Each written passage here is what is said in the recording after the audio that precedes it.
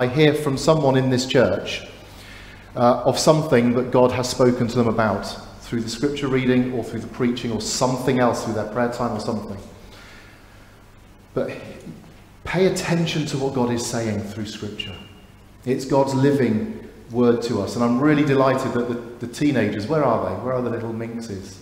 Are they in? Yes, there you are. You were going to go upstairs, but I had something in this message for you guys as well as everybody else. And I'm asking you especially to pay attention to the word that God has for you as well.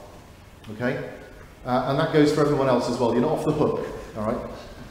So we just dived in really into a chunk of the book of Acts. And Acts 13 is Paul's first missionary journey. And he takes a little trek via Cyprus and ends up in the middle of what is modern day Turkey. So the year now when this was happening was about 46 to 48 AD. Paul is a couple of years younger than I am now. He's almost 50. Isn't that a funny thought? Chapter 13 verse 2 says, while they were worshipping the Lord and fasting, the Holy Spirit said, set apart for me Saul and Barnabas for the work that I have called them. While they were worshipping and fasting, the Holy Spirit spoke. So as we enter this new season, this school year, this new season of autumn, I love the seasons really, but it's kind of grim, isn't it? When you have seasonally affected disorder and you need the bright light and the warmth of the sun. Do I get an amen to that? Yeah. You all know what I mean. With the nation in economic turmoil and the energy crisis that we haven't seen the likes of for almost 50 years, we remember, and we must remember, that God is always going about his work. Always. Let me rephrase that. God is not waiting for the headlines to get better, church.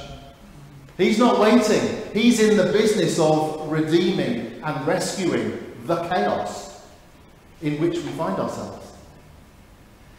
God is always about his work. He isn't waiting for things or us to get better or right. And Saul doesn't even have his name Paul yet. But God is at work now. He's calling people now. He's calling you now, teenagers. Do you remember any Bob Dylan fans here? I thought you were, Tim. Nice with a couple of others. The times they are a-changing. It's a classic, right? The times they are a-changing. That's always true. Even in strange turmoil times that we find ourselves in now. But God is the one constant through all of this. The one who doesn't change is in the times they are changing. So, as in the 1st century AD, in the heart of the Roman Empire, in the heart of a world that is often in turmoil, God is in the business of sending out missionaries to proclaim the good news of Jesus Christ, the news of news, the news that is often so familiar to us. And I pray, church, guard against domesticating the gospel. Put the teeth back into the gospel. Put the muscle back on the bone. Put the teeth back in the mouth of the gospel.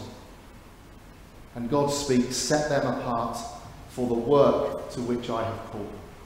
Now we had a prayer day yesterday at church. And well, not at church, in our homes, but from 9 till 9 we had a prayer day, and many of you were involved in this. It's really important that we hear from each other what God said during this time. So make sure that we feed back what we, even if we didn't feel that God said anything, even what we read, what we prayed, share it back so that we can discern through this the voice of God. But I wonder how many people heard God saying, set them apart for the work I've called them. How many people did God set apart yesterday for the work that God has called us to? Interesting, isn't it? How many?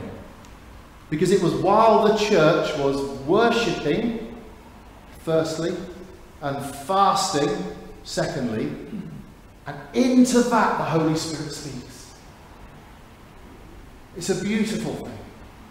God is not our lapdog. He's not our whipping boy. He's not at our beck and call.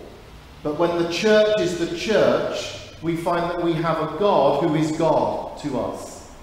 And that's good news. So when the church does what the church is, worshipping, breaking bread, proclaiming the scriptures, hearing God through all of this, then God will always speak with a divine clarity. Who needs to hear God for something going on in their life right now? Right, everyone dismiss except for those that put their hands up. Thank you. We all need to hear God in this, right? For everything. To have the foundations of the prison walls that we've surrounded ourselves with shaken to the core. The shackles broken, whatever is holding us to the wall of our dungeon. It's often a dungeon of our own making. But we need to hear God's voice come to us like a mighty river, like a purifying fire, like a small whisper, or the roar of a lion. We need to hear God. You might say, but Richard, the times, they are changing. Look at my body. Have you seen it lately? I'm not up to much these days. Well, I would say don't worry about that. Because guess what? God is making you a new body. Amen? Do we need new bodies? Oh, we do. And I could hear the creaking and groaning this morning as we all came to church. About halfway through the sermon that Paul is preaching, in verse 36 is the point of what I want to say. Girls, pay attention. Are they awake? Listen to this. For when David had served the purpose of God in his generation, he died and was laid in his fathers. When David had served the purpose of God in his generation, not in someone else's generation, his generation. Girls, you don't serve their generation. These gorgeous people here, they serve their generation in the purpose of God, and I pray that that's the case. You must find your purpose in God for your generation. Because you know how your generation talk, don't you? I just made that up on the spot. That wasn't even in my notes. Notice, though, it's not serving the purposes of God. Singular. The singular determination. When David had served the purpose of God. What is the purpose of God? Your kingdom come. Your will be done in heaven as on earth. No, on earth as in heaven. One singular focus. The will and the purposes of God in this our generation. It's our job to work this out. Single-minded devotion to the will of God. And this is what the word purpose means in Greek. It's boule. Sounds like something you'd have for pudding at a dinner party, doesn't it? Creme brulee. But it means purposely arranging all physical circumstances which guarantees every scene of life works to God's eternal purposes. That's a challenge. Everything? Why not everything? You can't be partially holy, can you? You can't be partially totally committed to God, can you? The level, it goes on this definition, this level of God's plan demonstrates that He is the Lord of history. In other words, He's always in charge. Single-minded determination to follow the plan and the purposes of God in this our generation. Come hell or high water, come coronavirus or war in Europe, whatever the situation, church, God is in charge. Working out, as it says in Scripture, His wonders to perform. Right? his wonders to perform in the salvation of men and women, and even youngsters. Joy said just a couple of weeks ago that she gave her life to Christ. Isn't that right, Joy?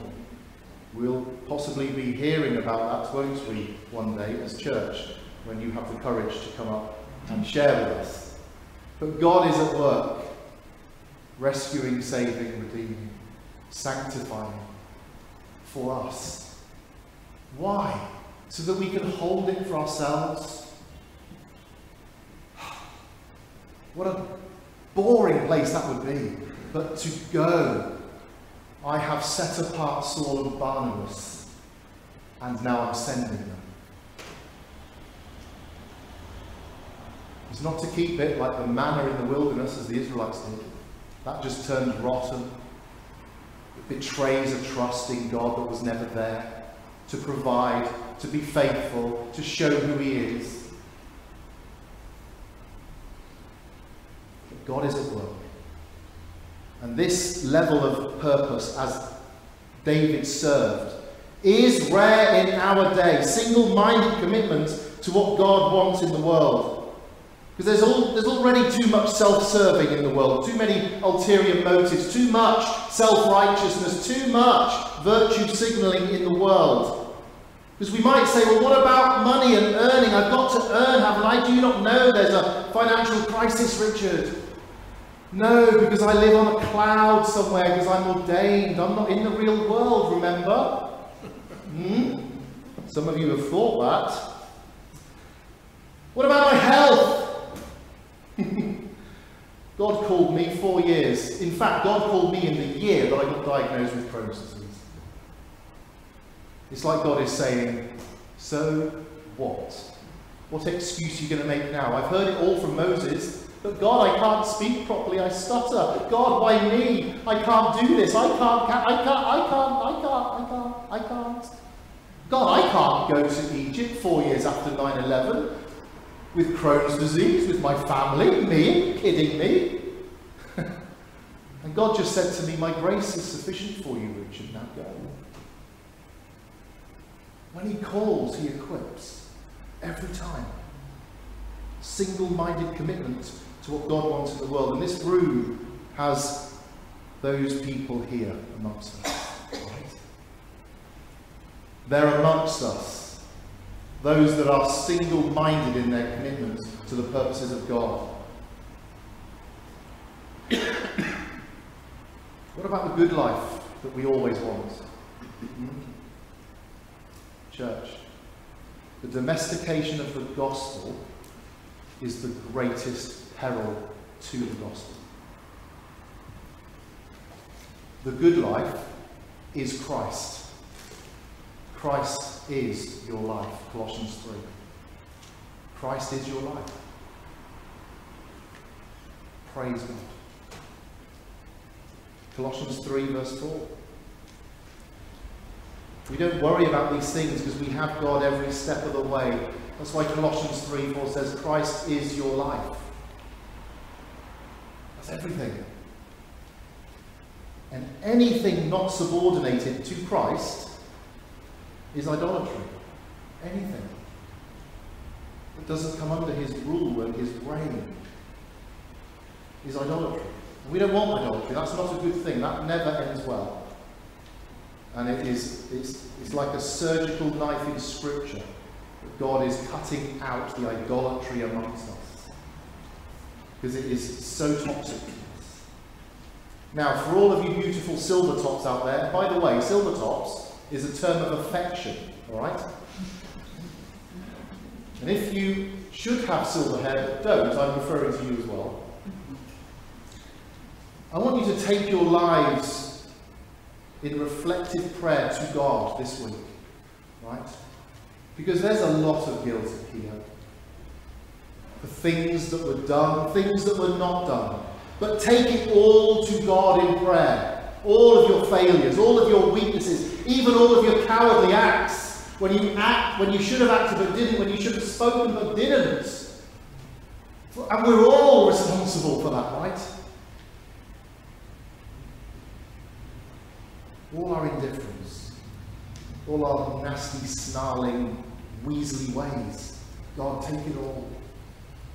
Why? So that he can sanctify you, Silvertops, to pray for the teenagers that they may serve the purpose of God in this, their generation.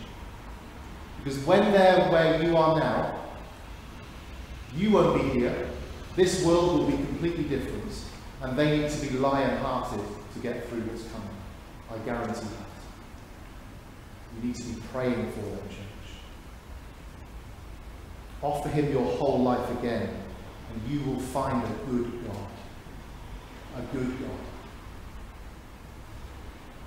Younger people that are here, especially those leaving school or going to college or university, I'm asking you now, will you serve the purpose of God in your generation? What else are you going to do? Seriously, it's a good question, right? Nothing beats that. What will it take for you to accept this call with all humble simplicity? Because if you seek first the kingdom of God, everything else will be yours. Everything. So the question is, what are you setting your life up to seek? What do you want your life to be? For those that are at the top end of life, what has your life been about? It's a hard question to face, but remember, we bring this to a good God who redeems and forgives and sanctifies and calls us again, never ever letting up. That's why I want to commend, I've just caught Tracy. Tracy, I want to commend you, because when we set up the prayer thing, you said, why is it not 24 hours, Richard? Amen. Amen, see? That's the kind of fight and fire that we need. We still had 2 gaps on the prayer day yesterday, it's a shame, but Tracy saying that was phenomenal for me. It shows the heart. It shows that you have the priorities in place. That the ordered purpose of God for seeking his will is right in your life. At least in that regard, as far as that goes, right? And you'll be the first to admit that. But what are you setting your life up to seek? Don't be fooled. Because I'll tell you what's lurking around the corner, every corner of your life: wealth, power, pleasure, honour. Those 4 things. And in all of their distorted, sinful ways, they are waiting to pounce. Genesis 4 tells us sin is crouching at the door, waiting to pounce. Wealth will get you, power will get you, honour will get you, pleasure will get you. Will you seek them by the back door of the devil's dysfunction? Or will you seek them through the front door of God's glory? Because we need heroines of faith today. Nothing less. Heroines and heroes of the faith today. That means to organise your life so that it serves your longing for God. That's key. Do you long for God? Oh, church, I hope so. As the deer pants for the water, so my soul longs for you. And then Psalm 63, I thirst for you, God, as though I'm in a dry and weary land where there is no water. I thirst for the living God. Will you organise your life so that it serves your longing for God? Will you be counted among them? Silvertops, I like saying it. Will you worship and fast and pray and listen out to God for them? Youngsters, yes. Will you be ready and willing to be set apart for what God has for you?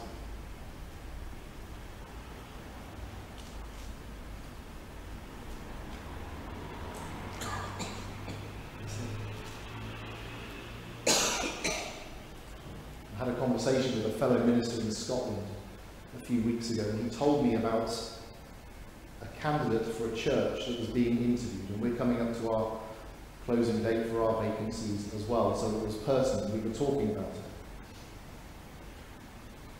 He was asked in the interview, what will you provide for young people? The interview panel asked. It sounds like a reasonable question, right? What will you provide for the young people? But this man was not going to be fooled by that question. He said, provide for them nothing. Ask of them everything. You see the subtle shift in focus. We're not providing anything, we're demanding and asking everything of you for a life of holiness and sanctified service to God. Nothing else will satisfy. So everything, because that's God's way. Many are called, but few are chosen.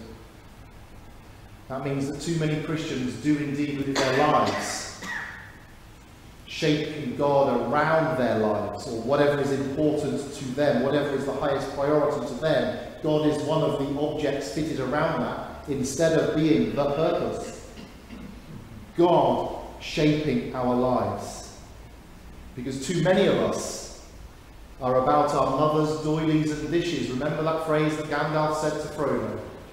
Frodo, why would you want to be about your mother's doilies and dishes when the adventure to Mordor and danger and threat is just waiting for you? That's the Christian life. John Stott said, we should not ask what is wrong with the world, for that diagnosis has already been given. Rather, we should ask, what has happened to the salt and light?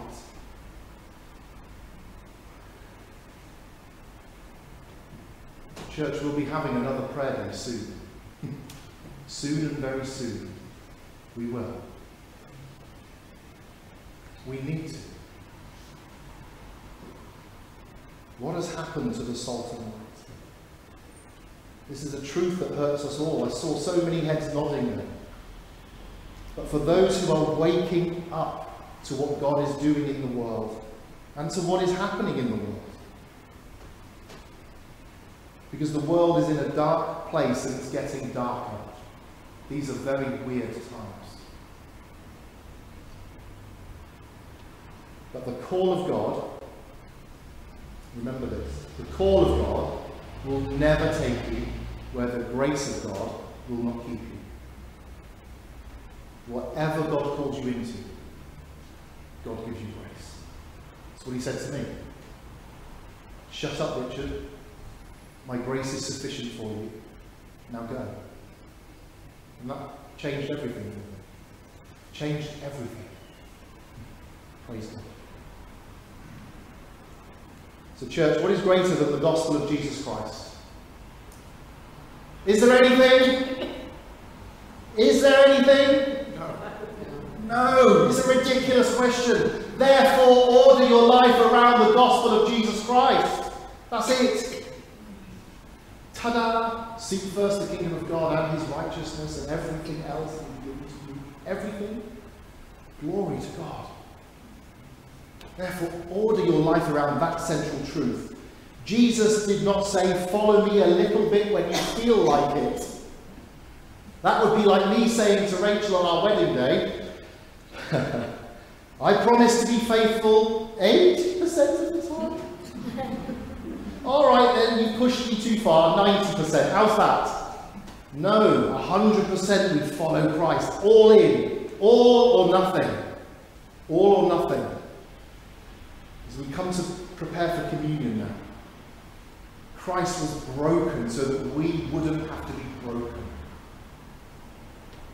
His blood was spilled so that ours wouldn't have to be spilled. You can't partially eat the bread. You eat it. You consume it so that you are not consumed. No, the gospel of Jesus Christ, crucified, buried, raised, ascended, and coming back, is the greatest news in the world. And the world thinks that it is too powerful for the church with its message of the gospel. The world thinks we are too weak. We are. We're just clay jars, broken, cracked pots. But what's in us, church? We have this treasure in clay jars, Paul says in 2 Corinthians. This treasure, right? We have a mighty gospel to proclaim that can take in all of the sin of the world and transform it for God's glory. One very wealthy convert to Christianity, Emile Ledger, when leaving his Montreal mansion to go and live in a leper colony in Africa, said, "The time for talking is over." Now, I know I run a great risk by saying that at this point in the sermon. I know that. But the point is, he put his money where his mouth is, girls. He ordered his life around the one purpose. And I have no doubt that the end of this story doesn't end well. He probably caught leprosy and died himself. But this is what God does. He calls us. For Paul and Barnabas, the time for talking was over. They were sent. Here and now, the time for talking is over. What will you make your life about? And if you're tempted to say, "But I'm at the top end, Richard, I don't have long left," what will you make the rest of it about? What will you make the rest of it about? Will you serve the purpose of God in this, your generation? I'm going to use a Wesley prayer to finish. Pray with me, church. I am no longer my own but yours. Put me to what you will. Rank me with whoever you will. Put me to suffering. Let me be employed for you, or laid aside for you. Exalted for you, or brought low for you. Let me be full. Let me be empty. Let me have all things. Let me have nothing. And now, O Father, you are mine, and I am yours. So be it. And this prayer I am making on earth, let it be ratified in heaven. All glory to Jesus Christ.